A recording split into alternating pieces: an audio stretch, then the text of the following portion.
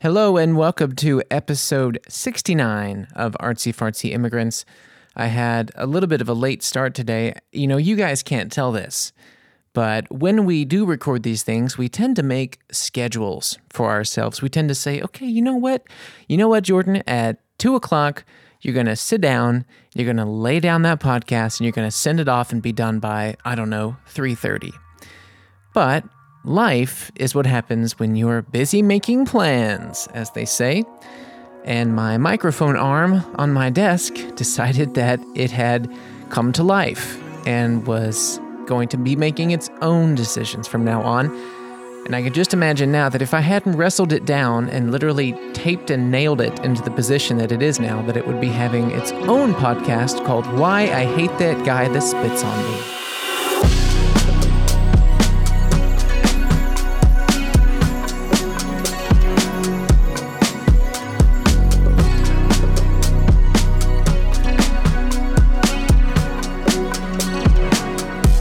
Anyway, guys, this is Artsy Fartsy Immigrants, and as you can probably tell, I am riding solo yet again this week. I just want to start off by saying that if you enjoy the show and you haven't already checked out the episode that we did last week with Morgan Wood, the drag queen from London who is currently living in Berlin, then you still can. It's not only an audio episode, the previous episode on the list wherever you found this show, but it's also on our new YouTube channel. So the YouTube, every time I say the YouTube, I feel like I'm aging rapidly. Like if you sped up, if you reversed the film Benjamin Button and you did it really fast. I feel like that every time I say the YouTube. But I mean, with YouTube, you have to have 100 subscribers to create your own distinct URL. And we're not quite there yet. And it might be some time before we do. So until then, you can go to our Instagram, and we have a link in the bio, which takes you directly to the YouTube link. And we also have clips up, and we're going to be cutting that show into some segments. And as much as I would love to be bringing you a second video episode this week, unfortunately, very, very unfortunately, we are not able to do that because the station, the M94.5 station, has been rented out for some project. And Mo is hella busy doing his own thing as well for the station. So we just can't do it this week, but it does not mean that the Morgan Wood episode was a simple experiment and that it's over now. No. It's definitely something we intend to keep pushing. So go ahead, check out our YouTube. We also have a TikTok now, which I've made some clips from the show, and Instagram, of course, and Facebook, and all that jazz. It's all up now. And we have a Twitter, which is also a weird thing to be making in 2021. It feels like, man, creating a new Twitter account in 2021 must be what it feels like to be 57 years old opening a Facebook account. It's just kind of like, oh, you know what? I'm happy to kind of be in the game, but I feel really late, like I've missed a lot, and I don't know that I can catch up or that I want to catch up. Also, before we jump into everything, I want to say that it should be this week. It might even be the moment that you're listening to this. But our good friend and big fan of this show, Moritz Binder, who we talked to on a couple of episodes ago. It's called Our Greatest Fan. You can check out that episode. He's also the lovely gentleman who created Artsy Fartsy Immigrants coffee mugs for us to use for our video premiere. And we used that. So he and his lovely, lovely wife, who I'm also good friends with, are having their second beautiful daughter this week, and it's probably happening right now. So, Moritz, if you're able to listen to this, wherever you are, I hope that everything's going well, and I cannot wait to see this little angel and to learn her name, because it's been kind of a secret, and I'm very excited to know. I'm going to throw some guesses out there. It's probably Jordan with a U. It's probably going to be, I don't want to be too outlandish here. I'm going to go ahead and guess Jordania. We did make a joke that if the baby was born on Cinco de Mayo, that they would call her Margarita. And I still really hope that happens.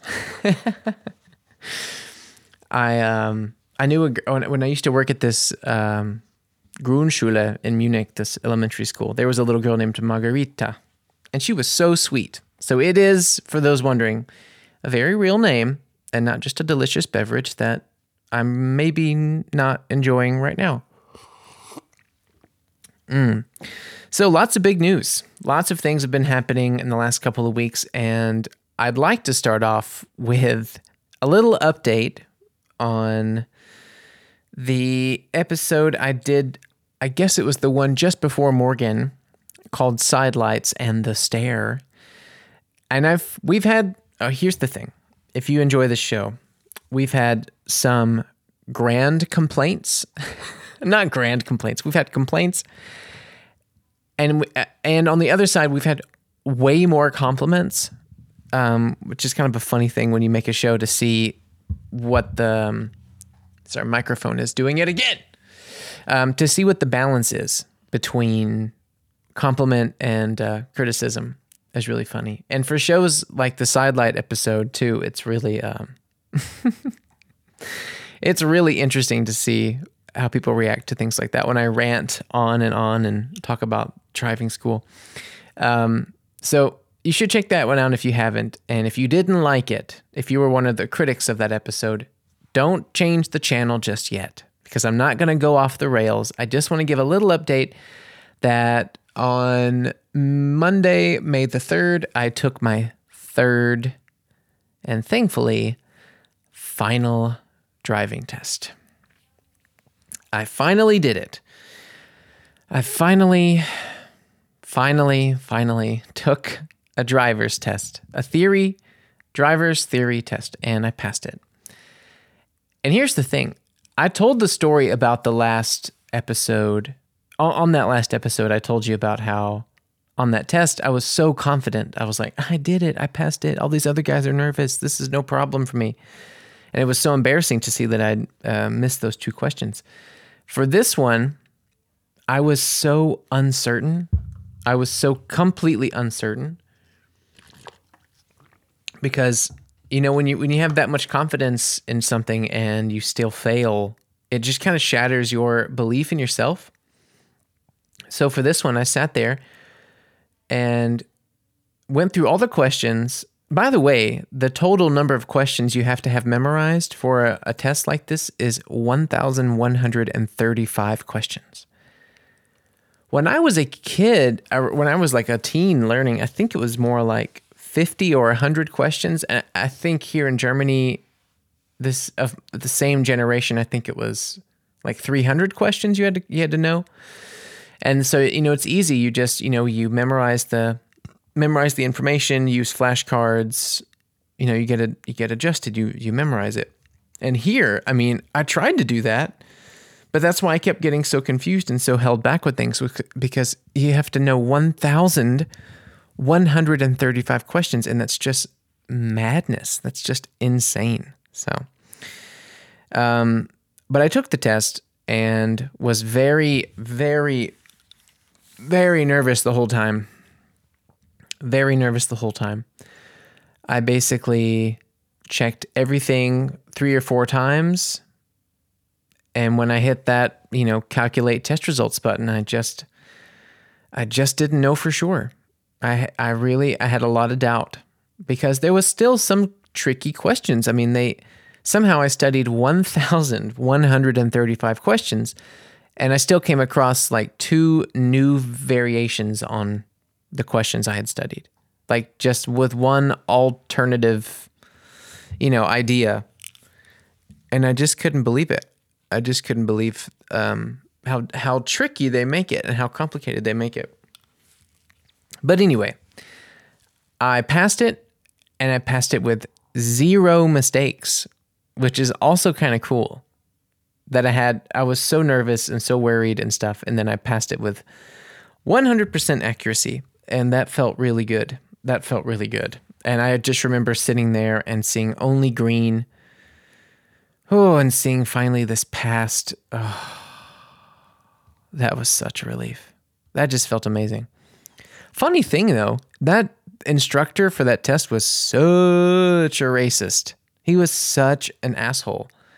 He was letting everyone come in, and then this Indian guy came up there, and he was like, I'd like to take the test in English, and he showed his passport. And the guy looked at the passport, and he was like, what did he say? He's like, oh, this is expired, we don't accept it. And the guy was like, oh no, you don't understand. Like this is the passport that just expired, but here I have this official form from the passport people. I'm losing all my words this week, but like the government office that issues passports. He's like, look, this is from them. It's stamped and signed, and it validates that, you know, this is who I am until I get the new passport. And he's like, yeah, but this piece of paper doesn't have a picture on it, so I can't prove that that's you. And the one that does have a picture of you is expired. So, and the guy's like, no, but look, they have the same information, my height and the address. He's like, I don't care. He's like, there's no picture. I can't do it. We have to have a picture here. He's like, you can just go get another one. And the guy was like, go where? And the German guy was like, you know, you go to the place where you get the passports, you have to get a new one, then you can come back. And it was so mean. He was so strict with this guy. And the dude, it's exactly something I would have done. I would have absolutely had something that was expired by a week or something, and then had a form that validated it. And probably I would have been in his shoes, but I think because I'm white, he probably would have let me through.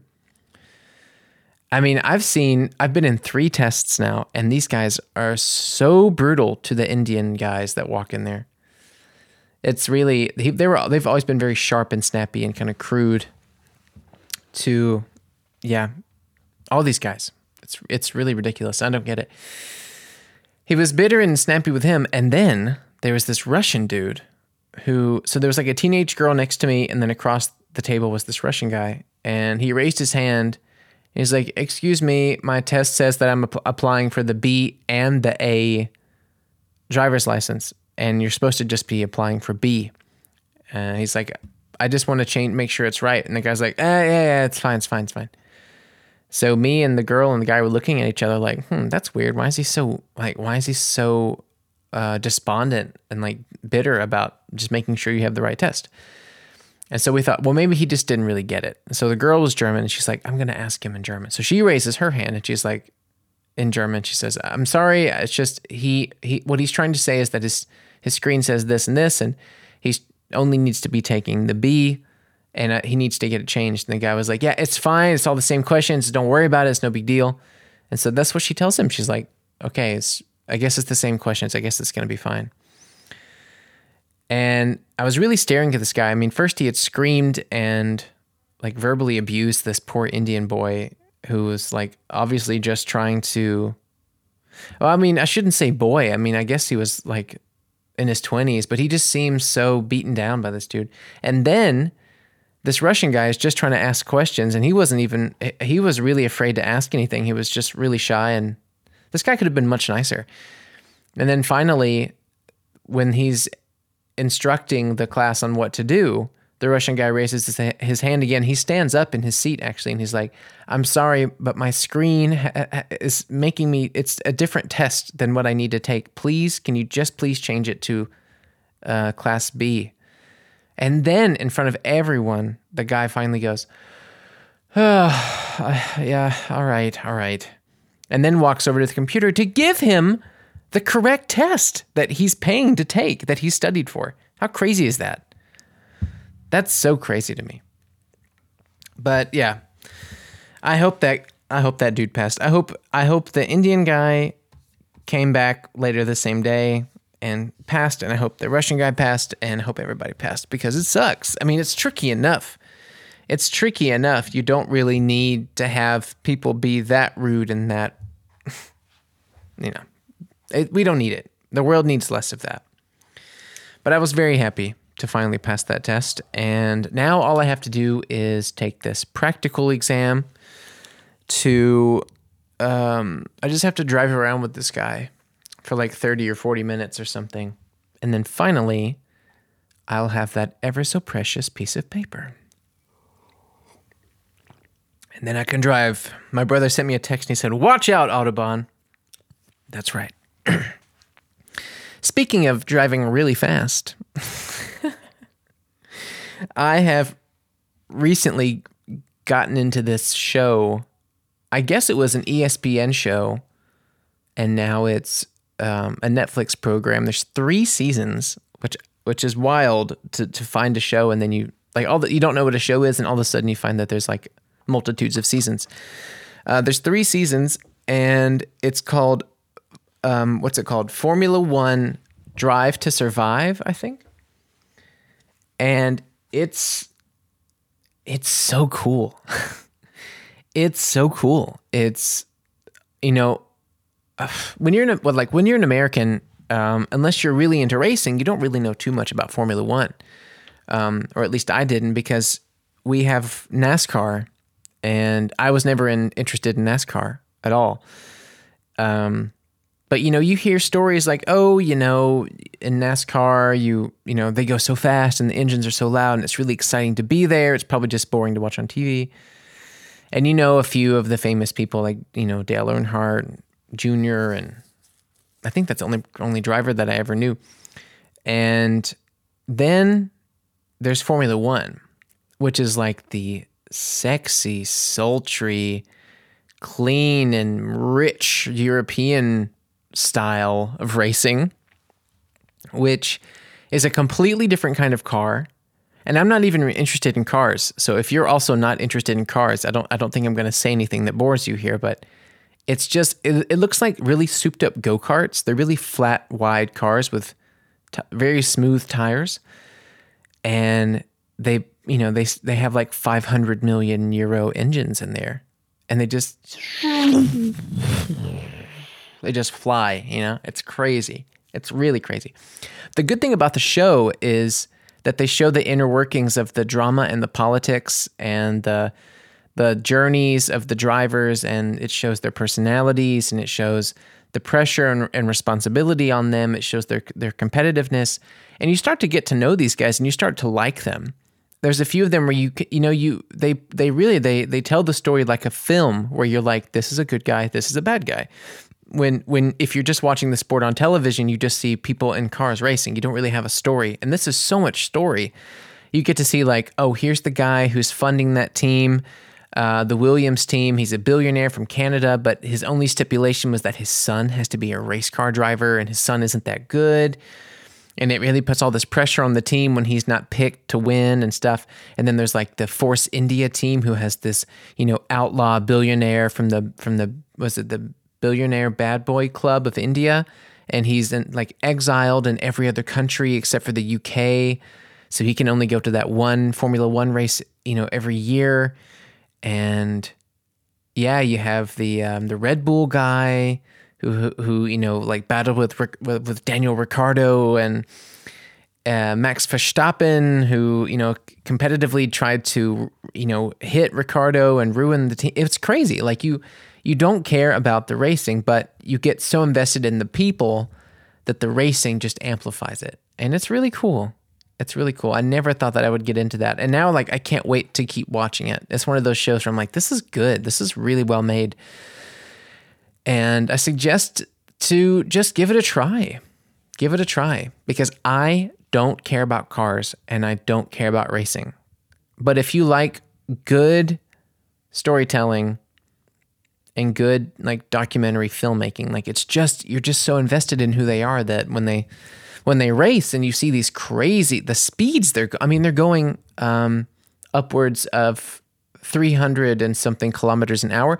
They're going like 280 miles an hour on the straight shots, and to see the inner workings of how big their teams are, to see how much money goes into it, it's just absolutely insane. It's insane.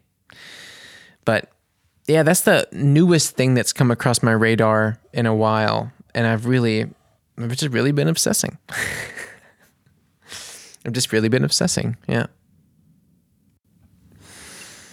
Okay. So there's a big topic that I wanted to talk about on the show today, and I think I've just been kind of dancing around this third exam news and this Formula One stuff just because I kind of didn't want to get to it, but then I kind of do, and I think it's just healthy to talk about it. But man, I've really been, I wouldn't say I've been going through like a kind of crisis. I wouldn't say it's a crisis, but I've been really dissecting my own future regarding music. It's really been, and the thing is, I have to start, somewhere, and I guess it's best to start with that I have to keep in mind that the world is very different right now, that the world is just very different. And perhaps not seeing any of my close friends and family in 2 years, not traveling anywhere, not performing or feeling motivated to write anything or whatever in a long time is probably playing a huge factor in this. So I have to keep that in mind. But here I am, 30 years old, and I have this new, I apologize a little bit for the dry mouth I have. There's this, my new album, Simple Swimmer, is currently in manufacturing, right? So that means that the songs are done and mastered and finished completely. And the artwork is done, all the final specifications of what the CD will look like and everything. It's all done, and manufacturing means that it's in a factory in Munich being, burned onto a disc, and the cases are being printed and everything's getting ready to be shipped over to me.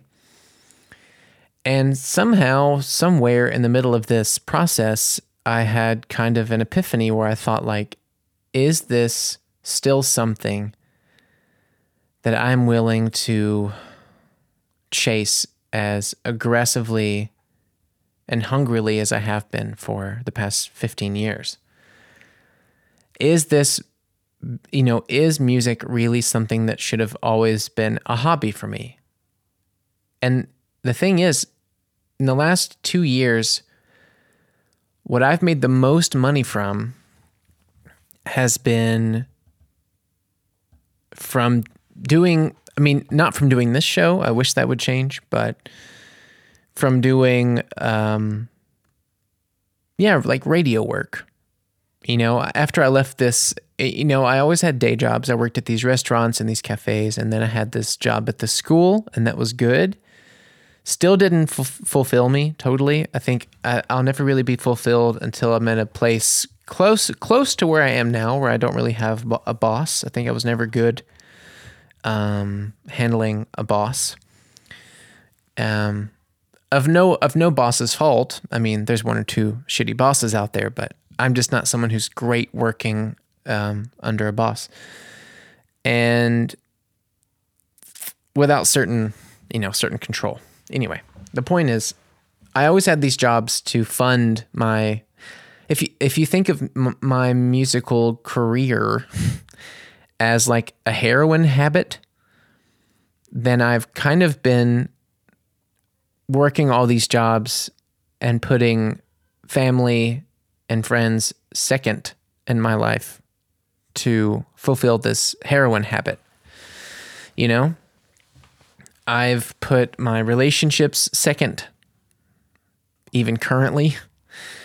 I've put friendships, and I've put my time and everything, my own happiness. I've put it all second, so that I could put this desire to make a living as a musician, my all-time goal, to make it my thing.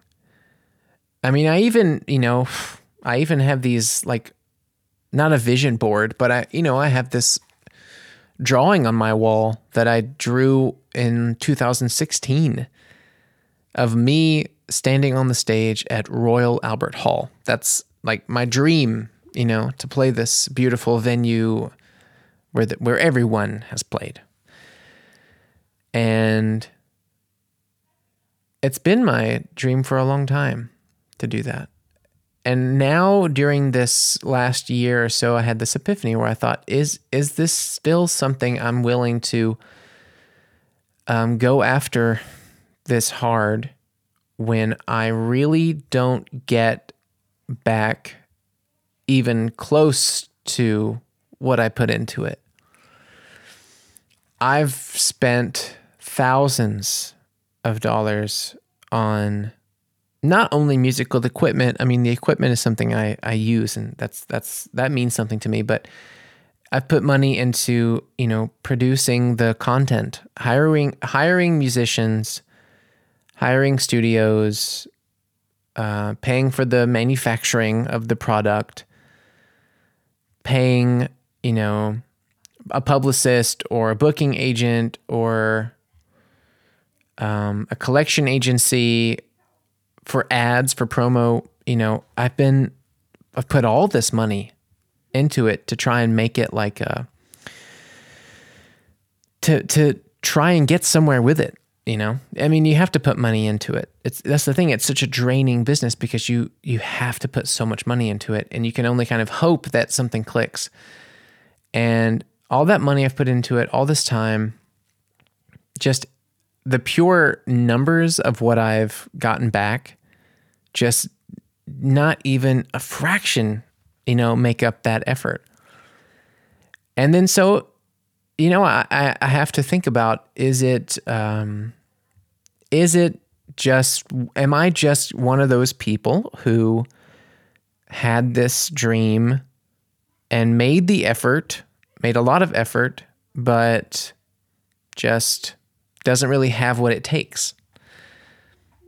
I really wonder about that. So maybe I have to be a bit more specific. Like I said, I've put all this money into it, which is only part of it. I've had the passion for it. I've written the songs. I've made the effort, tried to better myself as a musician, tried to network as much as I could, tried to collaborate with people, tried to, make a name for myself as a musician, I mean.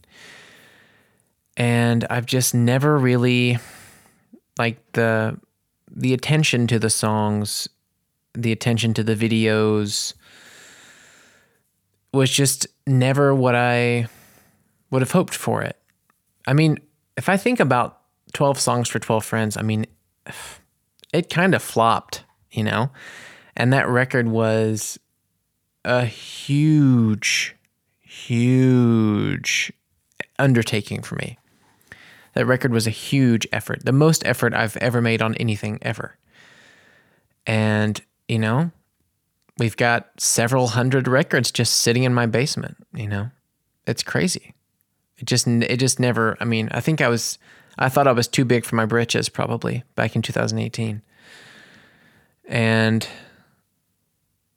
now, now it's been 2 years, or now it's been 3 years, have this new album coming, and what I wanted to do was I wanted to have this huge shipment for 12 songs, and then I wanted to have to double it for this record. And it's been the exact opposite. I bought like 1/3 of the quantity of records for this record than I did for 12 songs, just because I straight up just don't believe that I'll sell them. And I see the pre-order, I see the amount of people that have pre-ordered, and of course it's very nice, but also just a fraction of what I wanted, and I think I have to stop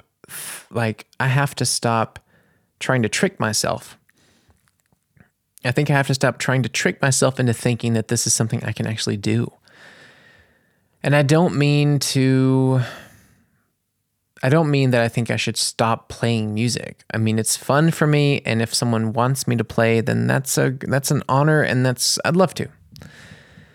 But I think I have to stop chasing it as like the one thing that will make me happy. if that makes sense.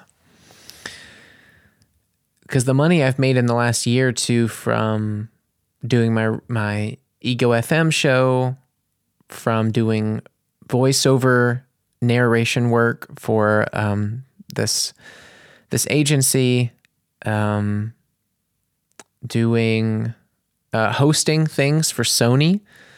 Sony asked me to do some hosting jobs, and like hosting and voice work and radio, like that's fun, and it's still, it's still with my name, and I get a lot of creative control, and it's a lot of work that I can do from home, and it pays well.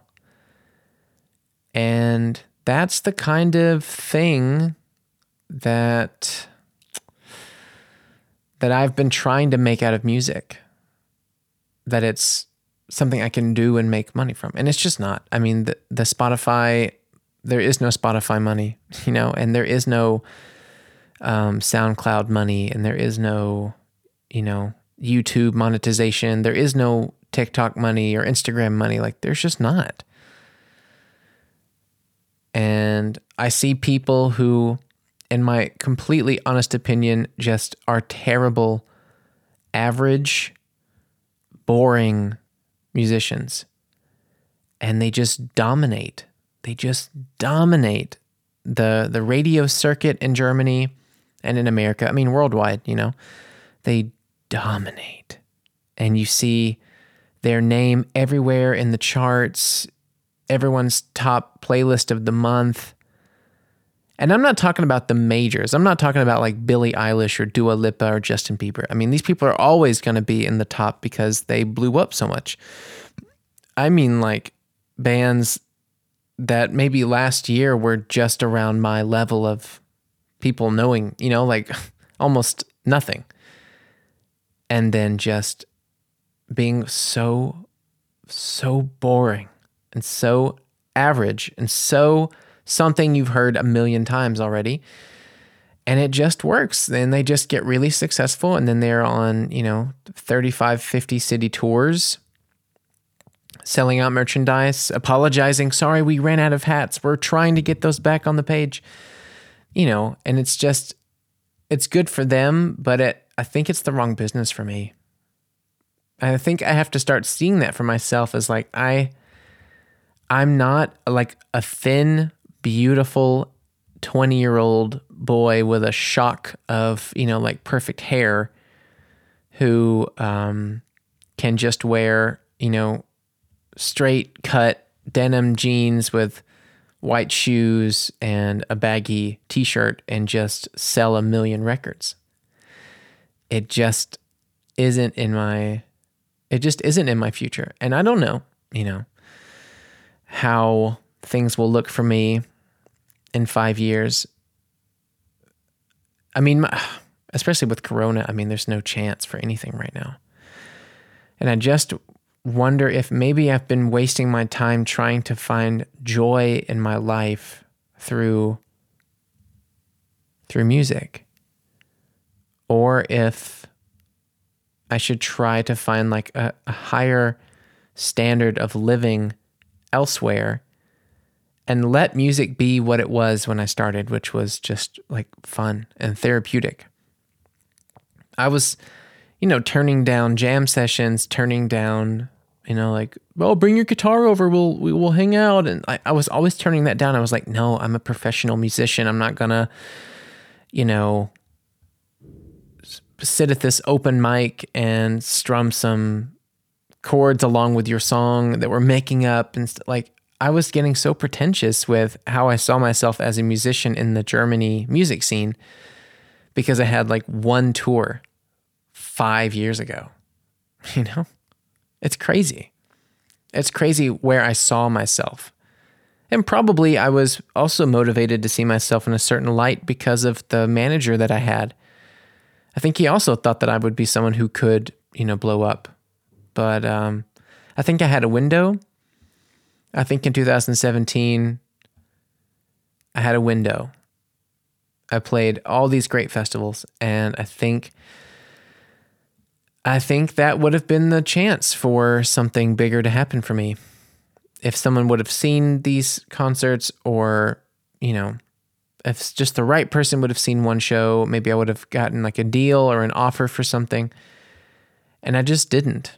And now it's been 5 years, and I know that the last year and a half is kind of an exception to the rule because of Corona and stuff. But still, I'm about to drop this record like mid-pandemic still. Of course, there's vaccinations and things are planned for people for next year and later this year, but I think I'm going to drop this record in June, and I really don't think that many people are going to listen to it. And I'm not asking you to write me a message and say, you're doing great, I love your songs. Like, because I know the 30 people that listen to this show anyway. Like, I know that my mom probably doesn't like hearing this stuff, or that you, Moritz, that you think I'm acting crazy right now, but I've really been putting a lot of thought into this, and I think I've just kind of been lying to myself. And maybe music just is like a hobby. And if I can get hired to make some music for an image film or an advertisement, to collaborate with friends who want to do something with their project, that's great. That's cool. It is fun to do that. But I think competing with others and comparing myself to these tweeny bop indie jerk-offs who don't even know, comparing myself and judging these people and stuff I'm tired of it. And that's just what people are into.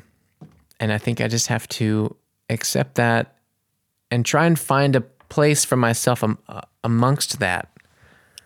Whether that means like hosting shows or, because I still like to entertain, and I think that's something that I do well on here and on the Ego Show. And maybe there's more entertainment avenues for me down the road. But I don't think that being a real, like, quote unquote musician is ever going to do anything for me. I don't think this is the first time where I think maybe it's just not the right. The crazy thing is, I'm sitting here telling you this, and in the back of my head, my brain is saying that maybe if I say this, then, then maybe something will change. Like, if you tell them that you want to quit, playing music, then, maybe that'll be the moment when something changes and someone will hear it. And then, you'll get all these things that you wanted your whole life. And it's funny because I'm still trying to trick my brain, like, as I say this, but I really think I wouldn't quit music. It's in me to write songs, and it's in me to have melodies and to think of songwriting and stuff. So I don't think that I could ever just quit. I don't think that I would ever want to just quit, but I don't think that I can really see it as a career anymore.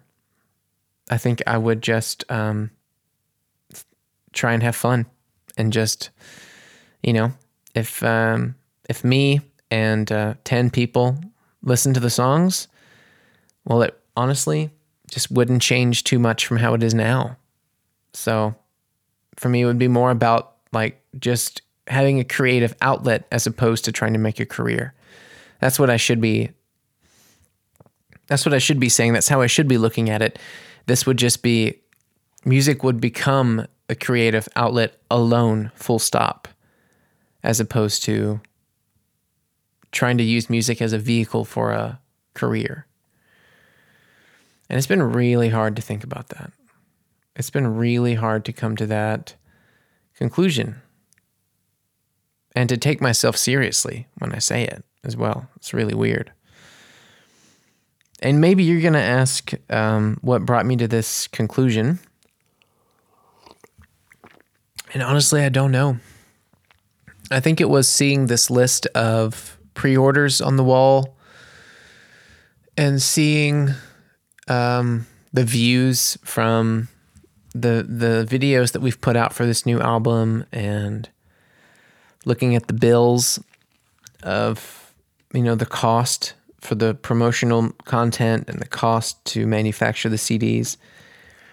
And I really just think that it must have just piled on all at once. Like, what are you doing? What are you doing?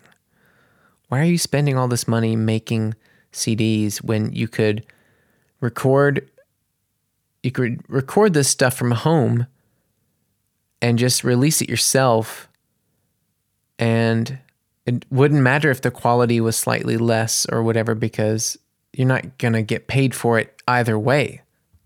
So do I spend thousands of euros making a high quality studio album that I get no money for? Or should I just make some demos from home and put them on SoundCloud or something?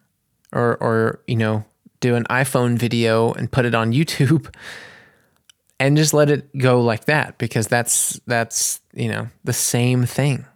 And I just feel dumb doing the first one now.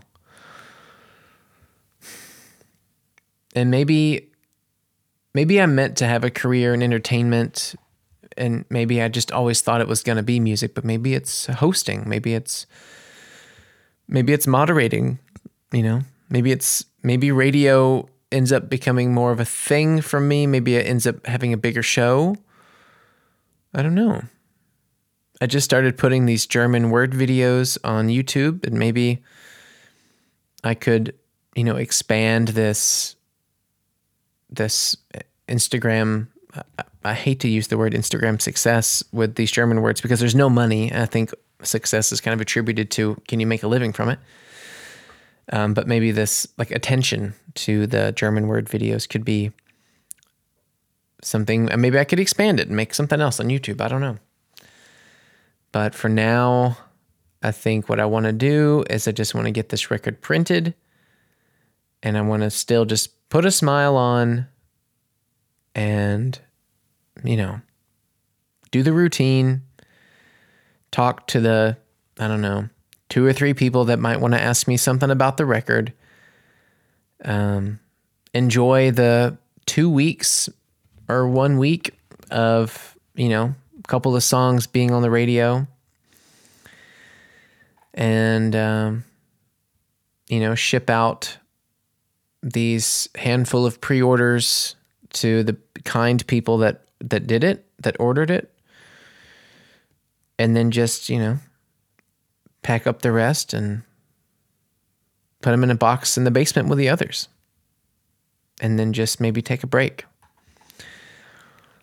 Maybe I'll just take a break from it. At least until Corona is over. I don't even really look at my Spotify numbers anymore. I used to, even last year, every single morning I would open up my computer and I would look at the Spotify numbers. And I realize now that it's been 3 weeks. I checked them today, and of course it's, it's whatever, it's the same. It's the same as this band of guys that I knew in high school who are all almost 40, and they have the same numbers as me. And I really don't think they write songs well at all. I think they're a bad band. And here I am having the same kind of outcome as them. And I always looked at them as failures. And then that's me I'm in the same boat. It's dude, I don't want to be one of those 40-year-old guys who thinks that he's about to break it. I don't have that rich daddy or rich mommy or rich grandpa situation where I can just, where I don't have to pay rent or car insurance or something, I do have to pay for my life. And I think when you have that kind of pressure, then what you're doing to make it is really affected by the outcome, So I think things definitely have to change.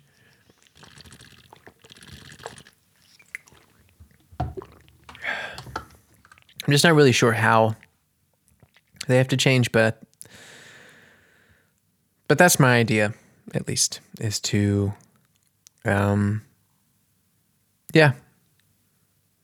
put this out and then enjoy the week or two that there's some attention on it, and then just take a break. And if a nice concert comes up and I want to do it, then I'll go play it. And if someone wants to ask me a question about the songs, I'll answer them. But otherwise, I guess I'm just going to keep focusing on what's bringing in money and also making me happy in a very different way, which is the radio show and the hosting jobs. And of course, I'm going to continue doing this show because, as you can probably tell from this episode, this podcast means a lot to me. And whether or not we have, 10,000 episodes and it stays, at the listener base that it's at with no money, I think I'll still always do it because it's always allowed me to be myself. And I think that's kind of priceless, man. I don't want to end the show on such a sour note. So what I'm going to do is, for those who don't have access to my Ego FM show on Sundays from 10 a.m. till 1 p.m., I want to take a look through some of the Mother's Day stories that I have planned for that show. So this Sunday is Mother's Day, and this program that I'm going to do is a lot of stories about my mom, and I know that she can't hear that show because they don't put it on the Mediatek. So I can tell you, let me look here. Oh man, well, I remember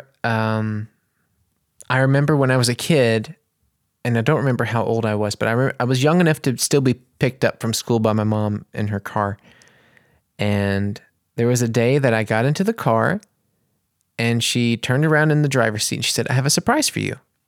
And when you're a kid and you get told that there's a surprise from your mom or dad, it's like super exciting.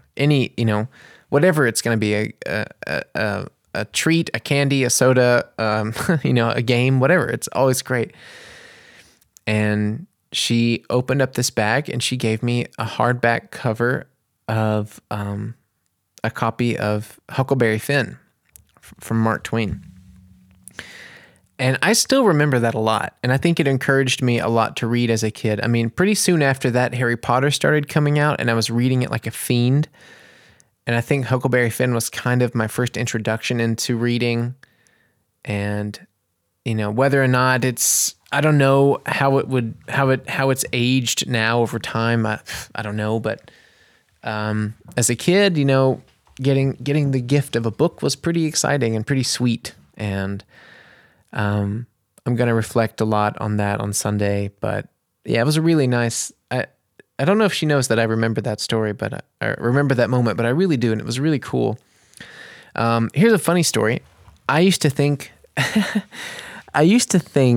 when I was a kid that I had to be special. Like I was like, I know that something is special about me, and maybe it's connected to the fact that I just pretty clearly from a young age didn't want to remain like a small town guy. I think I always wanted to go out and to see more things and to see bigger cities and see more of the world and stuff. And I think when you're a kid, that I want to say that crystallizes in other ways, but there's a perfect word that I'm just forgetting. It gets formed in other ways. And one way that it kind of came out of me was that I thought I had superpowers all the time. And I would keep doing really mundane things that I had never done before, and then thinking it was a superpower, and then going up to my mom and then telling her. And there's one particular one that I thought was funny, which is that I took baths as a kid, and then I started taking showers. And the first time that you take a shower, you might not be used to how the water runs off your body. And if you have the water hitting your shoulder, it makes trails and it runs down your arm and it runs to your hand. And if you have your hand in the right position, the water trails off of your fingers and it looks like it's shooting out of your fingers. And if you know how to move your fingers right, you can switch fingers. So you can have the water shooting out of your pinky, and then you move it, and then it's in your ring finger, and then out of your middle finger. And you can have them shooting out of every finger, and it looks really cool. And when I was a kid, I remember doing that, moving the water from finger to finger, and I was like I am like Aquaman. I can shoot water out of my hands. And I had this sort of awakening, like, oh man, scientists are going to want to examine me. I'm a superhuman being. This must this has to be why I'm special. This must be it. And my mom was sitting. We had this room connecting between her bedroom and the hallway bathroom. That was kind of a mixture of things for a while. And I remember she was sitting in there doing makeup. I guess she was sitting at this little makeup mirror, at least. And I walked in there and I was really scared. I was really prepared to tell her that, now I have superpowers and, the government's going to come take me away. And, I hope you can still love me. Like I came to her with all of that in my mind. So I was very serious. And I was like, Mom. And she was like, yes, honey. And I said, I have superpowers. And she just turns in her chair and looks at me and goes, show me. And I was like, well, I can't do it right now. I have to be underwater. And she goes, well, then it's not a superpower. And turns around and goes back to the makeup mirror. And that must have happened like 5 times where something would happen, something small like that, like water running off my hand would make me think that I have superpowers. And then, and then it just wouldn't. Or she would shut it down really fast. And it was funny because it would seem like she was supporting it at first, like, show me. Well, come on, show me. What is it? And then, of course, I couldn't do it in the moment. What was another one? Well, I also just talk about like a lot of sweet things, I talk about, this Huckleberry Finn book. I talk about how she used to really support me a lot as a kid when I started playing concerts that, I thought the way to prepare for a concert was I thought the way to warm up my voice was talking very loudly. So I would go stand in the kitchen and she would be across the house in the living room and we would talk really loudly to each other as if we were mad at each other, but we were just talking about what I did at school that day. And it would just be like, just talking really loud. But she supported and she just did it. She was like, yeah, sure, let's do it. And that always meant a lot to me. And one of my favorite things ever was when she came to visit me in New Orleans. And we had a whole day together. It was amazing. We, rode in the horse carriages in Jackson Square. And I think we went to the movies in Canal Place. We had beignets, and I think she had a po' boy, and that was a really fun day. That's one of my most favorite memories, and it's actually still a picture in her house in Tennessee. And every time I see it, I think, oh, that was a great day. That was a really good one. So I think I'm going to end it a little shy of an hour today, but I want to say that I hope all of the mothers out there have a fantastic Mother's Day. To you, my own mother, I love you very much, and I'm very grateful to be your son, and you're a wonderful person, and I hope you have an amazing, amazing, amazing Sunday. To Johanna, I hope you also have a great Mother's Day. And to all the mothers out there, thank you so much. To Moritz's mom, Moritz Batscheida, Frau Batscheida. Thank you for listening, and thank you for having such a great son. And I hope all the moms in the world get treated the way they deserve on this Sunday. So thank you. I know that we had kind of a sloggy episode this time. I was a little bit tired, and then also I had this whole thing about the music, and I don't want anyone to worry about me. Everything's cool. I needed to talk about it. I needed to talk it out. And what better platform is there than podcasting? So I can just talk it out and think about these complex feelings, these very nuanced feelings. It's not, something like that isn't very black and white for me. So it's good to have the show where I can just talk about it. So thank you for listening. And yeah, we should be back next week with another video episode. If not, then we will be audio as usual every week. That will never stop. But at least I'm going to guess by the end of May, we'll have another video episode up. And until then, thank you as always for listening. We love you here at Artsy Fartsy Immigrants, and we will see you next week. Look out, baby, the saints are coming through. And it's all over now. Artsy Fartsy Immigrants, ein Podcast von John Prince und Moritz Batscheider, produziert für M94.5.